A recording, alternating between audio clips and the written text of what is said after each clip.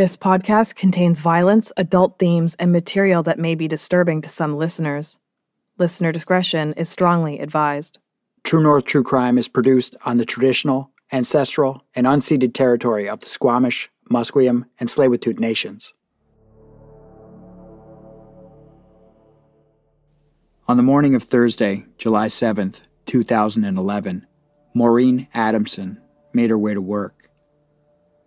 It was a pleasant summer morning in the city of St. John, New Brunswick. Maureen, like so many fellow Canadians, made a pit stop at Tim Hortons to pick up coffee for the office staff.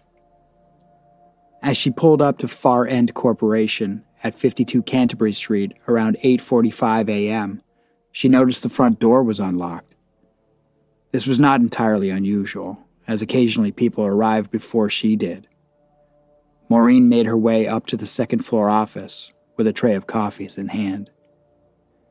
It was only when Maureen saw her boss's office door slightly open that she began to feel uneasy. This door was always completely closed when she arrived. Maureen sat the tray of coffee down to have a closer look at the open door. Upon entering, Maureen was hit with a terrifically vile smell. It was then that she noticed the legs on the floor of the office. It was her boss, one of the most powerful men in the entire province. Richard Oland was lying face down in a pool of his own blood. This is the murder of Richard Oland, and this is True North True Crime.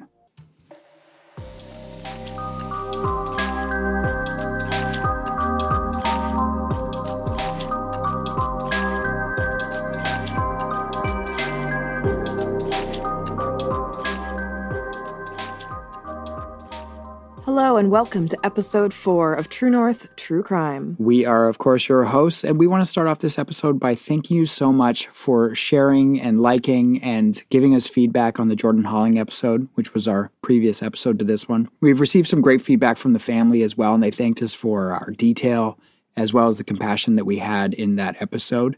And we really think that we brought Jordan back into the conversation again, so we just want to thank you very much for that.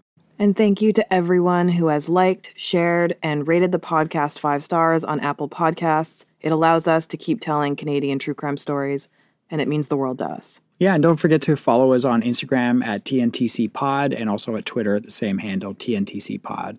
So tonight we are going to be covering the gruesome murder of Richard Oland. Our case takes place in the city of St. John, New Brunswick. Located on the east coast of Canada, New Brunswick is one of the 4 Atlantic provinces. Being relatively close to Europe, New Brunswick was among the first places in North America to be explored and settled by the Europeans. The city of St. John is the oldest incorporated city in Canada, established in 1785. St. John is a major port town, the 3rd largest in Canada. However, shipbuilding, fishing, and shipping are no longer major players in St. John's economy. Nowadays, heavy industry reigns supreme.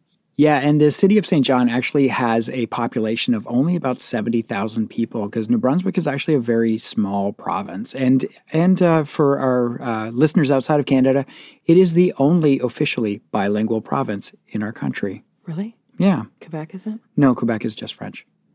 Wow, I didn't know that.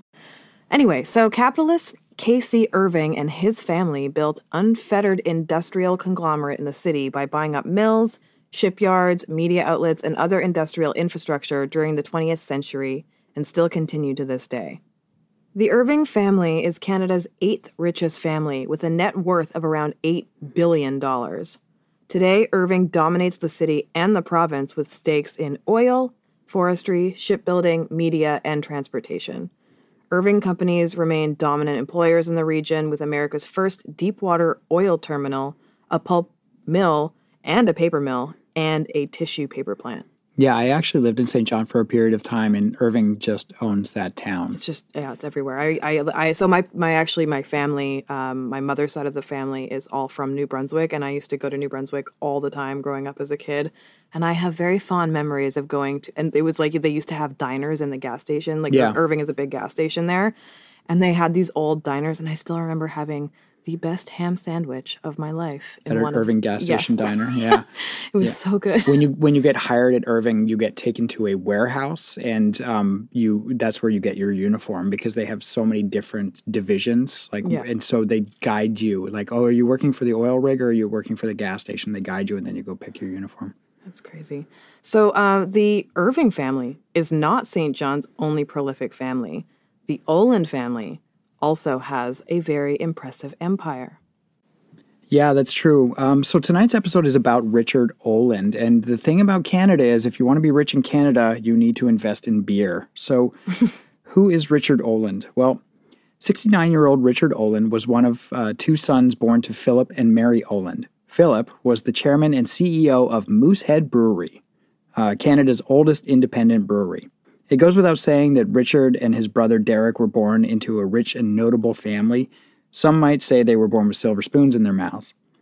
The Olands are considered old money, claiming some of Canada's highest incomes per capita. The brothers were both being groomed to take over Moosehead Brewing Company in their father's place. And by 1980, Richard and Derek were in huge competition to be their father's successor. Ultimately, Philip, the father, would choose Derek over his brother Richard, which reportedly drove a wedge between the siblings.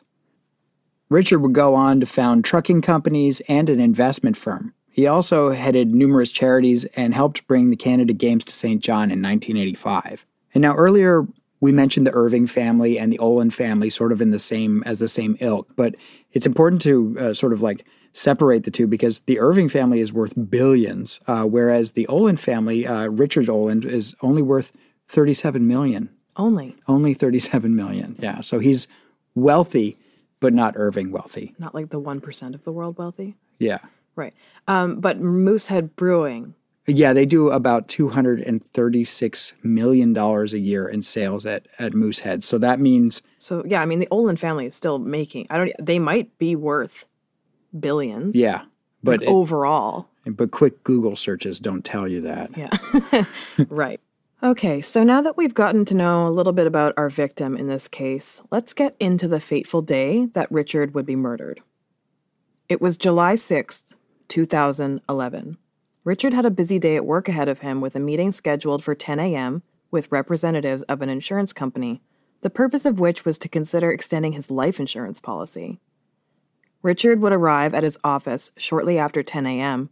and would have the meeting with the insurance representatives where they would reportedly discuss matters of his estate. According to Richard's secretary, Maureen, he spent the majority of the rest of the day in his office. Richard texted his mistress, Diane, at 12:01 p.m., advising her of possible times they could go on a trip to Maine they had planned together. Shortly before 2 p.m., Diane sent him a text of her available dates to go on that planned trip to Maine, but never received a reply from Richard. Meanwhile, Richard's son, Dennis, who's 43 and a financial advisor, is at work as well, and I think he works at CIBC. Mm-hmm. And he planned to head over to his father's office to discuss some family genealogy he had been working on. Now, we're about to get into some detail about what Dennis was seen wearing that day, and try to remember this as it's a huge factor in the case. The police had viewed video footage from the building that Dennis worked at, and it revealed that on July 6th at 10:32 a.m., Dennis Oland is seen entering wearing a dark brown blazer, collared shirt, and khaki pants. At 5:08 p.m., he is seen leaving Brunswick House, which is the building, wearing a brown sports jacket and khaki pants, and carrying what appeared to be some books. So at approximately 5:30, Richard's friend and employee, Bob McFadden, recalls leaving their office building and briefly speaking with Maureen Adamsons. You'll remember her as the secretary that we introduced in the introduction. Her husband, Bill, outside the front of the office building. After Bob walked away from his conversation with Bill witnessed a male go into the office building where Richard was working at approximately 5:35 p.m. He did not have an opportunity to see the person's face, but he did notice that the person was wearing a dark brown sports coat, light-colored khaki pants, and he was carrying a red bag, similar to an environmentally friendly shopping bag. The bag was not empty, but did not appear to be overly full or heavy. Maureen Adamson was also able to identify this man entering Richard's office as Richard's son, Dennis Oland. She recalls Dennis arriving around 5:15 p.m., and she herself left the office between 5:30 and 5:45. When she left, Richard and Dennis were the only persons in the office, and they were working together on that genealogy project. This is the last time she saw her employer alive. So as you already heard in the intro, Maureen Adamson, Richard's secretary, arrived back at the office on the morning of July 7th, 2011, at around 8:45 a.m. She would arrive to find some things that were out of place. The ground-level door was unlocked, which she found unusual as the door is usually locked at that time in the morning. As she made her way up to the second-floor office, the door at the top of the stairs was ajar. She recalled that this door was always closed and locked. Now, we are about to get into a graphic description of the crime scene, so if you would like to skip forward roughly 2 or 3 minutes, now would be a good time. Maureen found her boss, Richard, face down in a pool of his own blood in his office. When the police arrived, they would observe the victim lying on his stomach, his head turned to the left on the floor in his office. Richard's lower body from his hips to his feet were positioned under his desk. Severe injuries to the head were clearly visible, as well as a lot of blood around his head, which had already coagulated and dried to the floor. Richard's car keys, a backpack, and papers were scattered beside him. His wallet was in his front pants pocket. The police would ask Maureen if anything seemed to be missing or out of place in the office, and the one thing she found odd was that Richard's iPhone 4 was missing. Her boss would always have his phone on him. The pathologist in the case would find the following. Richard had suffered 43 injuries to his body, 36 of which were to the top, sides, and rear of the skull. 6 were defensive-type wounds on his hands and right wrist. The pathologist noted 2 different types of wounds to the skull. The first type was created by a circular object approximately 3 centimeters in diameter, containing what appeared to be a knurled pattern. This was consistent with being created by a hammer or some other similar circular type object. The second type of wound to the skull was an incised type wound and could have been created by a thin, sharp object that was approximately 6 centimeters in length, which lacerated the scalp and cut into the skull. Some of the injuries were indicative of a large amount of force, having been applied given the fracturing of the skull and penetration into the brain cavity. The nature, type, and extent of the wounds were such that considerable blood spattering would have been expected when the blows were administered. No weapons were ever discovered at the scene of the crime. Police gathered from the evidence at the scene as well as the autopsy that Richard Oland had been brutally assaulted, most likely with a weapon with 2 different surfaces or 2 different weapons. He had been bludgeoned to death. The sheer number and severity of the injuries inflicted, the vast majority of which targeted the head, led them to believe that whoever did this was in a state of rage. According to police, the least likely motivation painted by the scene would be a random act of violence, for example, like a robbery or a theft for profit. Given that the victim's wallet was still in his pants, his car keys were beside him, there was nothing missing except his iPhone. And I do want to say his Rolex was still on his wrist. And that was like an Oland Rolex. Like, that wasn't just a low-line Rolex. This was like a nice Rolex. You know, if that guy's wearing a $65,000 Rolex, you know, St. John is not the richest of towns. So, like, you know, if it was a robbery, they would have gone for his Rolex. Or even just like a random killing. They'd see the Rolex and be like, bonus. Yeah, exactly. And there was also no damage to the office at all. So police were pretty confident that the attacker or attackers were not strangers to Richard Oland. Another takeaway from the homicide scene is that the attacker or attackers would have most probably been covered in blood splatter. So naturally, the first person people suspected was the last person Richard was known to be seen with, his son Dennis. It should be noted that Dennis describes his relationship with his father as strained. The two never really got along, and Dennis had always tried to gain the respect of his father, but had never been able to live up to his standards. Also, Dennis Oland was financially beholden to his father.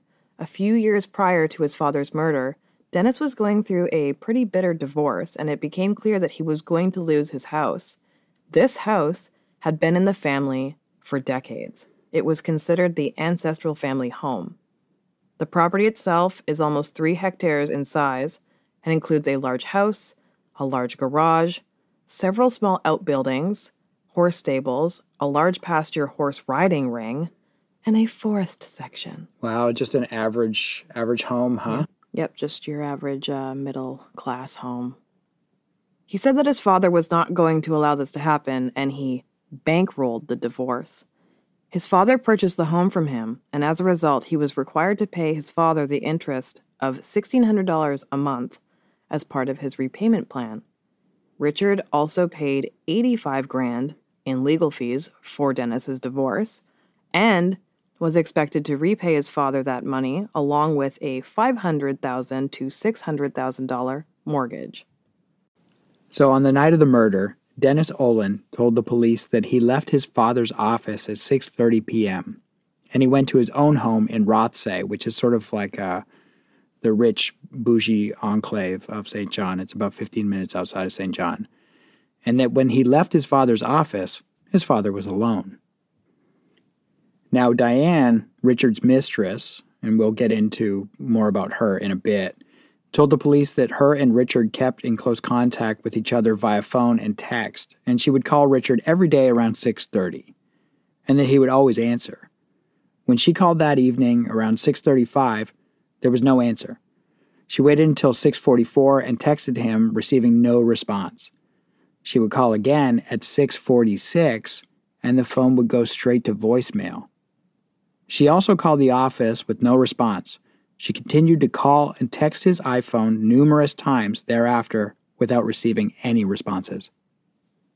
Now, a very interesting piece of evidence is that when Diane was calling Richard's phone that evening, it was pinging off of a different cell tower than it usually would if Richard was at his office. The ping from the phone call at 6:44 was received by a cellular tower located at the Riverside Country Club in Rothsay. Rogers Communication also confirmed that, in fact, the call did ping off of that tower, which means that the iPhone was inside the radius of the tower, a radius of approximately 0.5 kilometers west, approximately 4 kilometers north, and approximately 5 to 6 kilometers east. So meaning it's incredibly close in any direction to that tower. Yeah. The police concluded that the last known address for Richard Oland's iPhone was near Rogers Communication Tower in Rothsay at 6:44 p.m. on July 6th.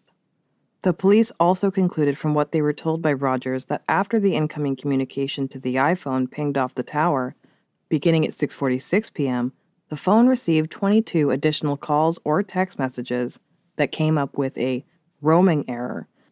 These roaming errors mean that the phone is no longer connecting with their network and they are unable to determine its whereabouts. So somebody may have turned off the network settings in the phone's actual settings or something like that.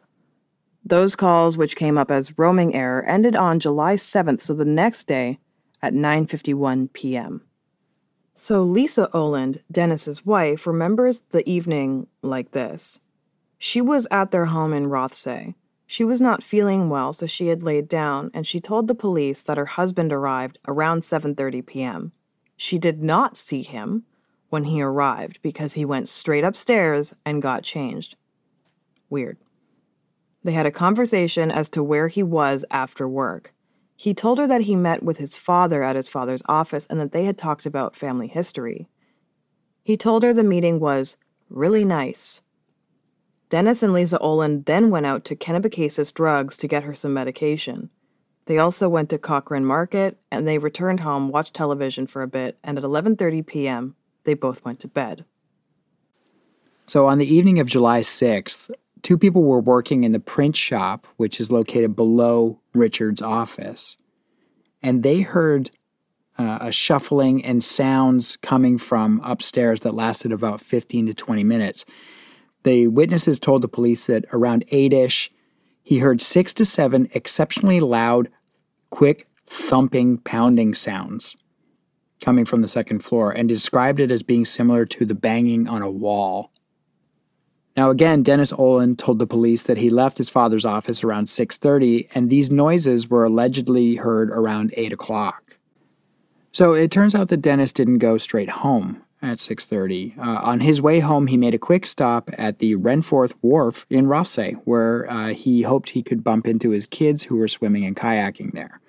They were not there, so then he went home. So this is weird. I feel like, and we'll get into this way more later, but I personally think that he had zero intention of seeing his kids here, and that this is where he would have disposed of either a murder weapon or his father's iPhone, which would, explain why Richard's phone was pinging off of a cell tower very close to this wharf. At the exact same time that it would have taken him to get to the wharf, which is about 15 minutes away. Yeah, so again, you'll recall that the incoming calls that Richard's cell phone was receiving at 6:44 and 6:46 before the roaming error started were pinging off the cell tower in Rothsay. And guess how far Renforth Wharf is from 52 Canterbury Street? It's a 12-minute drive. Meaning if Dennis left at 6:30, he would be exactly at the wharf checking on his kids when those calls came in. Yeah, he would have disconnected the phone from the Rogers network and maybe just dumped it into the river. Mm-hmm. So that all being said, we're not the only people who think that maybe he threw the phone in the river, because on July 9th, the police had divers search the waters off of Renforth Wharf in Rothsay for Richard Oland's iPhone and any other evidence that they might have found. And guess what? Nothing was found. Yeah, and that was only 3 days after Richard's murder. So either it was never dumped there, the current in that river is so strong that it was carried away, or it got buried by silt and mud. We'll never know. So in Dennis's words, his evening played out like the following. After he returned home, he and his wife went to the drugstore and Cochrane's Market, and then back home and had dinner. They watched a movie, but not the whole thing. At some point, he went out to the Irving to get some milk. He did a little gardening, and around 9 p.m. put the hens he keeps on the property away for the night. He then went to bed shortly after 11 p.m. When asked by the police what his day on July 6th was like, he said that until I went over to his, Richard Oland's office, it was a very typical day. During the interview with Dennis Oland on July 7th, the police asked him what he had been wearing when he had gone to his father's office the day before. He told the police he was wearing the same pants and shoes he was then wearing in the police interview, which were khaki dress pants and dark brown dress shoes. He said he also had been wearing a blue and white collared dress shirt with a navy blazer. Now, if you remember the description of Dennis on the CCTV footage, as well as by the eyewitness account of him, he was wearing a brown blazer. Now, we have to get into this blazer, because it was a massive piece of evidence in this case. Now, not only do we have Dennis appearing to attempt to lie to police about which blazer he had been wearing to his father's office that evening, he took that brown blazer to a dry cleaner on the morning of July 8th, which, as you'll recall, was 2 days after his father's murder and the day after he was brought in for questioning. Yeah, that's kind of weird, hey? Like, I don't think I would be doing my dry cleaning 2 days after my dad died. Yeah, and I didn't put this in the script because I didn't really think it was super important, but there is reports that it was actually Lisa who had taken the dry cleaning in, and maybe she just took this blazer in because she knew that they were going to have a funeral coming up. Yeah, but he'd wear a black suit to a funeral. I don't think he'd wear a sports coat. And he did wear a black blazer to the funeral. I have photos of him, which I will put in our website, which is truenorthtruecrime.podbean.com. Mm-hmm. So I'll put that in there. It's been noted by the dry cleaner that they didn't notice any obvious stains on his jacket. However, again, I don't personally think that that does much for his innocence in my mind. He had an entire evening and night to run it through the wash at home or attempt to get any obvious stains out of the jacket before he took it to the dry cleaner. He had a ton of time here. It's not like he was bringing it straight from the murder scene to the dry cleaner. This brown blazer was seized by the police a week after the murder with the dry cleaner tag still attached. The police sent the blazer, as well as the navy blazer, the pants Dennis was seen wearing that night, and his dress shoes in for laboratory testing. Nearly a month later, those test results would come back. The brown blazer had 4 small bloodstains on it, 2 on the right sleeve, 1 on the upper left chest, and 1 on the back in the middle near the hem. All 4 were 3 millimeters or less in size. These bloodstains would also match the DNA profile of his father, Richard Oland. So, mic drop. Slam dunk case, right? Not so fast. Let's take a break first, and then we'll get into the salacious affair we spoke of earlier.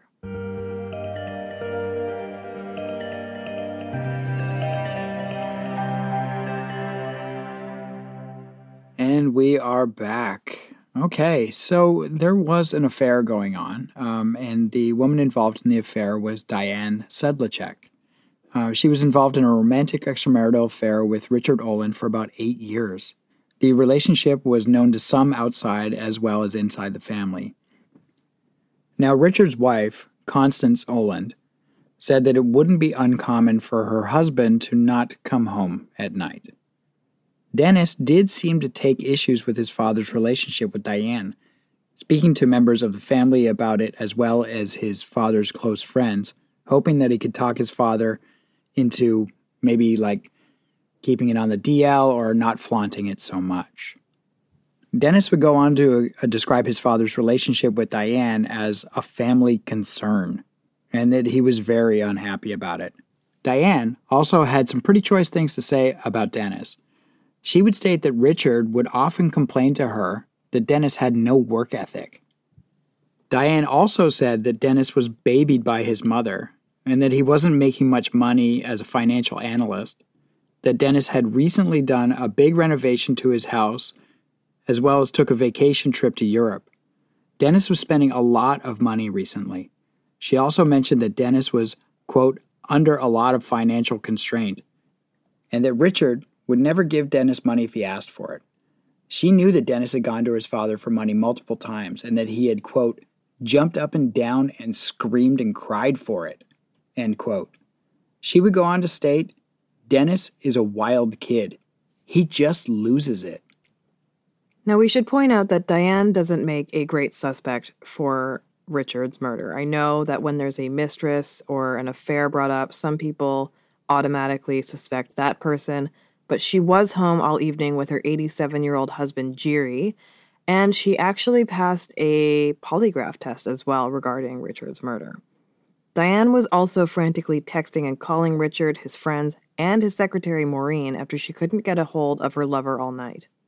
Diane also sent a pretty spicy text message when Richard's phone began going straight to voicemail. Quote, I have a lot of men who would love to be with me. 5 exclamation marks. Answer the damn phone. I will call at your house. End quote. However, the next morning, the tone of her messages changed when she still couldn't reach him. She was texting, calling, and praying, she says. After a hair appointment in Uptown St. John that morning, she walked toward Richard's office and saw uniformed police officers outside. She texted again, asking why police were there. Quote, I'm trying to reach everyone, she said, including Oland's secretary Maureen Adamson and his business associate Robert McFadden. Quote, what has happened? Please, I love you. God be with you, my love. Praying, was a text message that she had sent Robert. Then she saw Richard's car being towed away. Quote, I knew something horrible had happened. I didn't know what. Sedlacek said it was later that day when she found out Oland was dead. She doesn't recall who it was that told her. So, we have a son and a mistress that clearly aren't fans of each other, and now we know key pieces of information regarding Dennis. He didn't get along with his father. He owed him an insurmountable amount of money, and paying it back wouldn't allow him to live the lavish lifestyle he was used to, and he resented his father for the affair he was having. So on November 12, 2013, 2 years after Richard's murder, Dennis Oland was arrested for second-degree murder at a car wash. Apparently the police had been driving around looking for his car, and then they spotted it at a car wash. Yeah, and they just decided, this is the best time, so let's... This is the best time to arrest a millionaire. Yeah. is at a car wash. Yeah. So Dennis would enter a plea of not guilty. And just 6 days later, on November 18th, 2013, Justice Hugh McClellan granted Dennis bail on a $50,000 surety, paid by Dennis's uncle, Richard's brother, Derek Oland, the executive chairman of Moosehead Breweries. So, they set the bail for a second-degree murder charge at $50,000? Yeah, at $50,000, a $50,000 surety. For a known millionaire who could fly anywhere in the world at any time. So here's the deal, though. Dennis was ordered to surrender his passport and advise the St. John police if he planned to travel outside the province, meaning he could still travel within Canada if he wished. Okay. So Dennis Oland spent the next 2 years leading up to his murder trial as a free man. Finally, on September 16th, 2015, so 4 years after the murder, Dennis's trial would begin. This trial would actually be the longest in the province of New Brunswick's history, totaling 65 days. During the trial, the jury would hear the description of the murder weapon as a hammer-type instrument, as Richard's injuries were a mix of blunt force and sharp force trauma. They would also hear that no DNA matching Dennis would be found on Richard Oland or anywhere at the crime scene. It would also be revealed by the blood spatter analyst that police did not contact him until 4 days after the murder, and that blood had dried by then and was beginning to flake away from the floor. This is just the first mention of many mistakes made by St. John police, and we'll get more into their complete mishandling of this case later. Dennis Oland testifies in his own defense. Asked by defense lawyer Gary Miller if he killed his father, Oland replies, No, I did not. During this entire case, Dennis denied any involvement in his father's murder and still does to this day. Dennis testifies he made a mistake when he told police that he was wearing a navy blazer at the time he saw his father. He later chokes back tears and wipes his eyes while telling the courtroom he misses his father. When Dennis was originally caught lying to the police about which blazer he was wearing when he went to visit his father, he would use the excuse that it was a hard day and that it was an innocent mistake. Now, the Crown's main arguments for the motive really centered around Dennis's strained financial relationship with his father, as well as Dennis's financial situation. The Crown contends Oland was, quote, on the edge financially. His $163,000 line of credit and $27,000 limit credit card both maxed out. He had received $16,000 advance on his pay and was overspending by about $14,000 a month. And that monthly interest payment he was supposed to be paying his dad of about $1,600, it bounced the day before Richard was killed. The prosecution's case really hinged on the infamous brown blazer and the 3 spots of Richard's blood that would be found on it. However, the defense would have a reasonable explanation for the blood. And I say reasonable lightly here.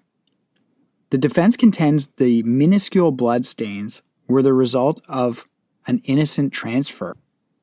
Richard's secretary, Maureen Adamson, would reveal to the jury that Richard Oland had a scalp condition. She said she occasionally noticed little cuts on his head that would sometimes bleed.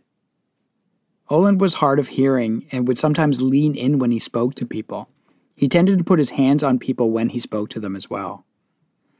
So the defense is suggesting that the blood from his scalp could have gotten onto his hands and transferred onto Dennis's blazer. Forensic testing of the shirt, pants, and shoes police believe Dennis Oland was wearing when he met with his father did not detect any blood. And this was like a very, very bloody crime scene. Yeah. So tests on that reusable grocery bag that he reportedly had with him that night, the BlackBerry he used after he left the office, and the car he drove home in also came back negative for blood.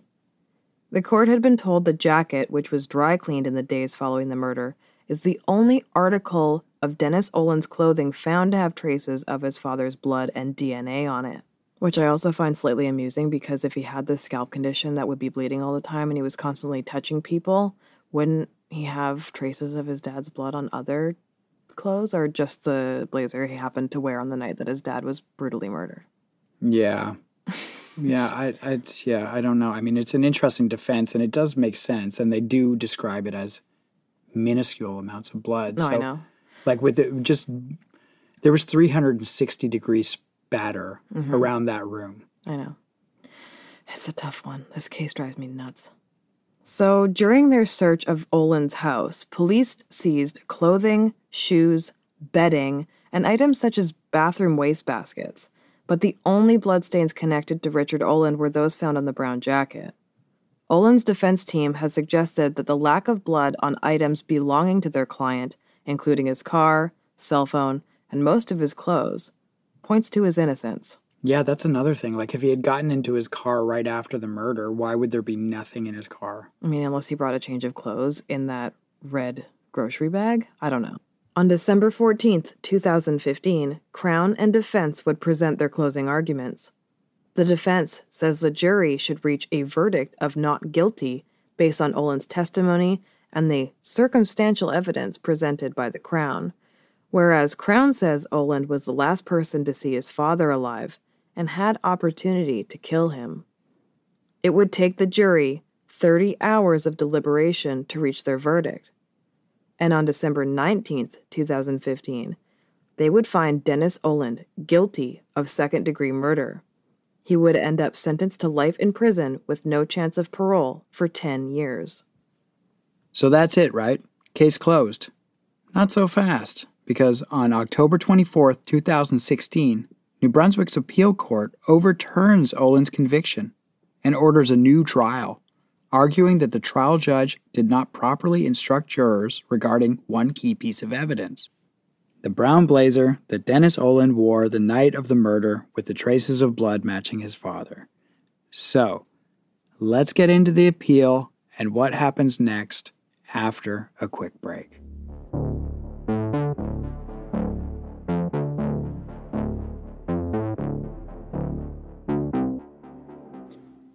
Okay, so Dennis would actually be granted bail and released from prison the very next day on October 25th, 2016. Yeah, Dennis would get a brand new trial, this time without a jury. In Canada, you actually can petition to have that choice. You can have a jury trial or a judge-only trial. Mm-hmm. And he believed that this would give him a much better chance of a not guilty verdict. And Dennis believed this because the process of finding a jury that was not already incredibly biased on this case was, in his mind, and I mean, I guess in my mind as well, impossible. Because, New Brunswick is a tiny province. St. John is a small city. Yeah.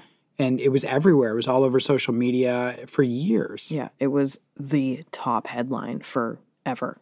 Yeah, and because this particular trial has so much to do with facts, his defense team believed that juries make too many emotional decisions, whereas a judge would make a more seasoned, fact-based decision based on like just the justice system.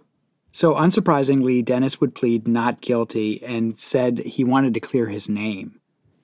And he was supported by his entire family, who also believed that Dennis was innocent. That included Constance. Yeah, his mother, even obviously the uncle Derek, Richard's brother. Who put up his money for bail. Yeah. So again, the Crown prosecution would double down on their points of bad relationship with Dad, financial trouble, his father's affair.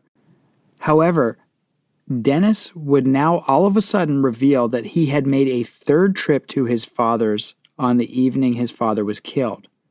Here's the transcript from the questioning.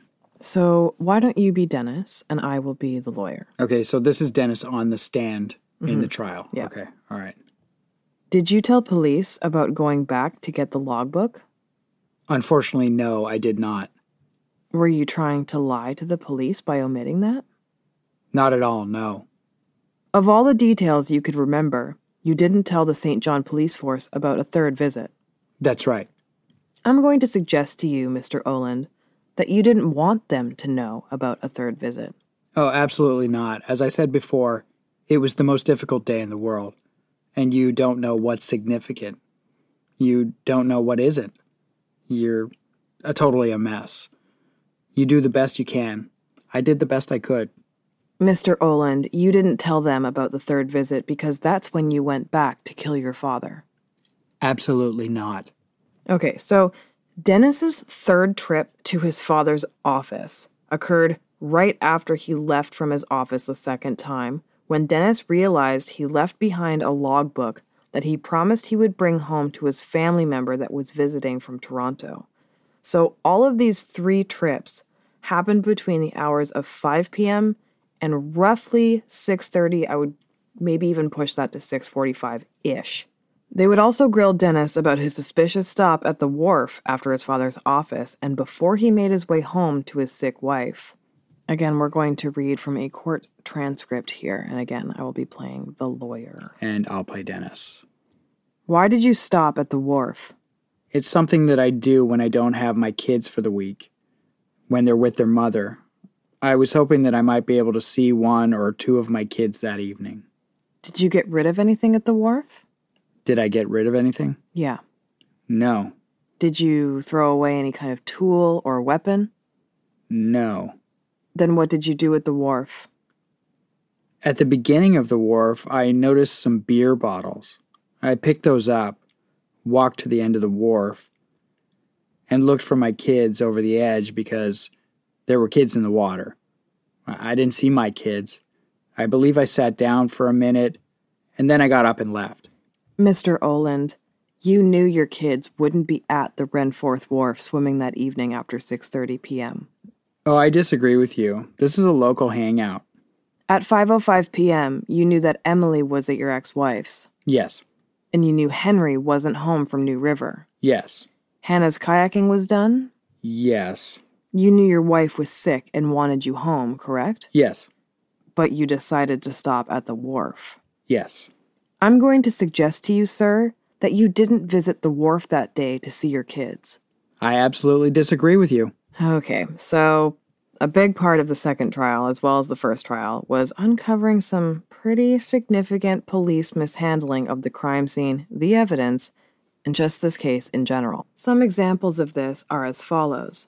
The St. John police officer who guarded the Richard Oland homicide scene after the discovery of the multimillionaire's body says in hindsight he probably would have done things differently. Constable Dwayne Squires, who had been with the force for about 5 years on July 7, 2011, acknowledged under cross-examination at Dennis Oland's murder retrial that about 19 officers, all senior to him, went in and out of the blood-spattered office. He said it was his first time guarding a homicide scene, and he wasn't given any specific instruction by any superior officer. He had not received any specific training on the topic and was unaware of how any of the protocols on the issue worked. There was also a back exit out of the office building that law enforcement failed to secure. And before they could test it for fingerprints or DNA or any type of evidence, the cops themselves contaminated this exit by using it as their way in and out of the building. Yikes. The defense used this to their advantage in the second trial, even going as far as reenacting how a perpetrator could easily use this more hidden back exit escape. However, possibly the most frustrating blunder by the police was the mishandling of their key piece of evidence, the brown blazer. Police were found to have pulled the blazer out of Dennis's closet with bare hands. I just want to add here that a senior officer was the one who pulled it out with his bare hands, and the officer under him who was with him at the time said, "Do you usually do that?" And he said, "No." So he was literally witness doing it and questioned about it at the time. Yeah, and the thing is, these are cops who get, honestly, 2 murders a year in St. John, Mm-hmm. and every single time they know the person who did it within the first 5 minutes because everybody knows everybody. Everybody knows each other. Yeah. So subsequently, the blazer was rolled up, placed in a paper bag about 30 centimeters by 30 centimeters in size, and put into police storage. When the jacket was forensically tested more than 4 months later, several bloodstains were detected. They were later matched to Richard Oland's DNA profile. The police were questioned by the defense lawyers. In retrospect, do you accept that raises the chances of stains transferring from one part of the jacket to another part? This was in reference to folding of the jacket and its lengthy storage in a small paper bag. So this is basically them saying there could have been a damp droplet of blood on one part of the jacket, and because the police rolled it up and placed it into that paper bag, that it could have transferred from one part of the jacket to another part of the jacket, thus making it look like more blood spatter. Yeah, it was on a lapel and then it was pressed into the sleeve, pocket. A paramedic that responded to the murder scene also came forward as not being asked by police for a statement for over a year after the crime was committed. It was also alleged that a police officer was asked by a senior officer to not reveal that he had entered the crime scene. So we've got infighting happening here with the police, so that never good. There was also a piece of paper towel located in the washroom next to Richard Oland's office that would end up testing positive for blood. When asked about this, a police officer revealed that other police officers had been using that washroom for the previous 2 days. Yeah, and it was also revealed that the police did not forensically test that washroom. Like, they didn't take the drain out or test the sink or anything like that to see if somebody had washed up before they, say, got in their car and drove to a wharf afterwards. Yeah. Going back to the ear witnesses that testified to hearing thumping noises in the office building, one of those men would change the time frame that he originally gave from 8-ish, and he pulled it forward to 6 p.m. to 8 p.m. So he originally said it was likely between 7:30 and 8 p.m., and now he's kind of saying he doesn't know, and it was more likely towards 6 p.m. to 8 p.m. Yeah, one of the guys is pretty clear that it's 8, and the other guy all of a sudden switched his testimony now that it's in the second trial, which is weird. This would put Dennis at the crime scene at the right time, whereas before, Dennis was not at the crime scene. In fact, he was caught on CCTV footage with his wife at a grocery store picking up stuff for dinner between 7:30 and 8. So he was not at his father's office when these thumping noises were originally heard. Yeah, it's interesting, too, because one of the articles I read was, could this smiling man have just killed his father? And it's a photo of Dennis smiling in the grocery store with his wife. Like, he just looks like a happy-go-lucky, like, suburban dad. That being said, there's a photo of him smiling as he's leaving his dad's funeral. So yeah, I'll post that on the website as well. So everything on the table, no jury. The judge made his decision. The following are his words. I cannot accept outright the accused's denial of guilt. There was much to implicate Dennis in the crime, including bloodstains containing his father's DNA on the jacket he was wearing the day of the killing. He would go on to say, more than suspicion is needed to convict someone of murder. In short, I am not satisfied. The Crown has proved beyond a reasonable doubt that it was Dennis Oland who killed Richard Oland. And just like that, in his second trial, Dennis Oland was found not guilty and would be a free man. Dennis hugged his defense team as well as his family members before leaving the courtroom without speaking to any press. He received applause from supportive onlookers. So before we get into the aftermath, I guess you and I should probably discuss our theories whether or not we think he's guilty or not guilty. So why don't you go ahead first? Okay, so we've been watching a CBC-produced miniseries or docuseries. Which you guys should totally watch, and I will link it in the show notes. Yeah, it's great. And I don't know, I don't think Dennis Oland killed his father. Wow, okay. Yeah, I mean, I don't know who killed him. It just, in watching the documentary and seeing his demeanor, I don't really see a killer and I also don't really think he's much of a mastermind because he comes across as kind of like, I don't know. I don't want to say simple, but like, But kind of simple? He's kind of simple, yeah. It's hard to describe. He's soft-spoken. He's intelligent, but he just seems quite gentle. Yeah, he would rather be working in his wood shop with tools and fixing things, and it doesn't look like he wants to be like some high finance guy. Yeah. I do not share your opinion, and this is why. So I agree with you that watching the CBC docuseries did kind of point me in the direction that I'm like, oh, this guy, I don't know, he doesn't seem right. But that doesn't mean he couldn't have hired somebody to kill his father if he wanted to, do it that way. No, I don't think that that's a likely theory, but I'm just saying he could have hired somebody. It's not like he didn't have the means. But he didn't have the means. He didn't have any money. Well, I mean, I don't know. He could have taken more off of his credit card or whatever. But for me, what gets me is, why was Richard's phone in Rothsay? That's the thing. That's the thing that makes me stop. But my big question is, where's the blood? Like, that blood scene or that crime scene was a blood scene. Yeah. And he the thing is, like, we see him on CCTV footage 3 times driving down Canterbury Street and parking.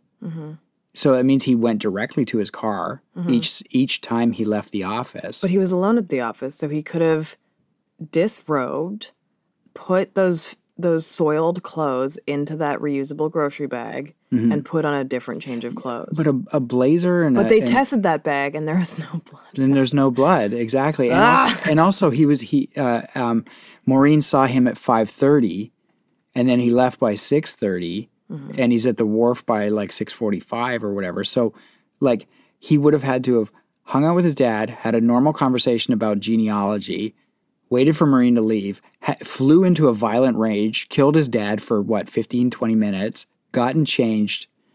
I don't know. And where's then, the blood? go to a public place covered in blood if he didn't change. Exactly. And it was right downtown St. John. Like, there were still people around. And it was only like 6-something. But then those 2 dudes in the print shop hear thumps around 8 o'clock. And we didn't mention this in the script because I literally just found out about it last night when we were watching the docuseries. But there is on CCTV footage an Audi that pulls up into a parking lot near the office at around 7:41 p.m. And this driver of the Audi was never located. The police never looked into it. And we'll never know who that was. But they were really close to the office building, and it looked like the man did walk in the direction of the office building. Yeah, and Richard had enemies. He was a trucking and investment firm owner. He was also known to be an dick. Asshole. Yeah. He was not an easy man to get along with, as the family describes him. But for me, there's too many convenient things that point to Dennis for me to say, absolutely, he didn't do this.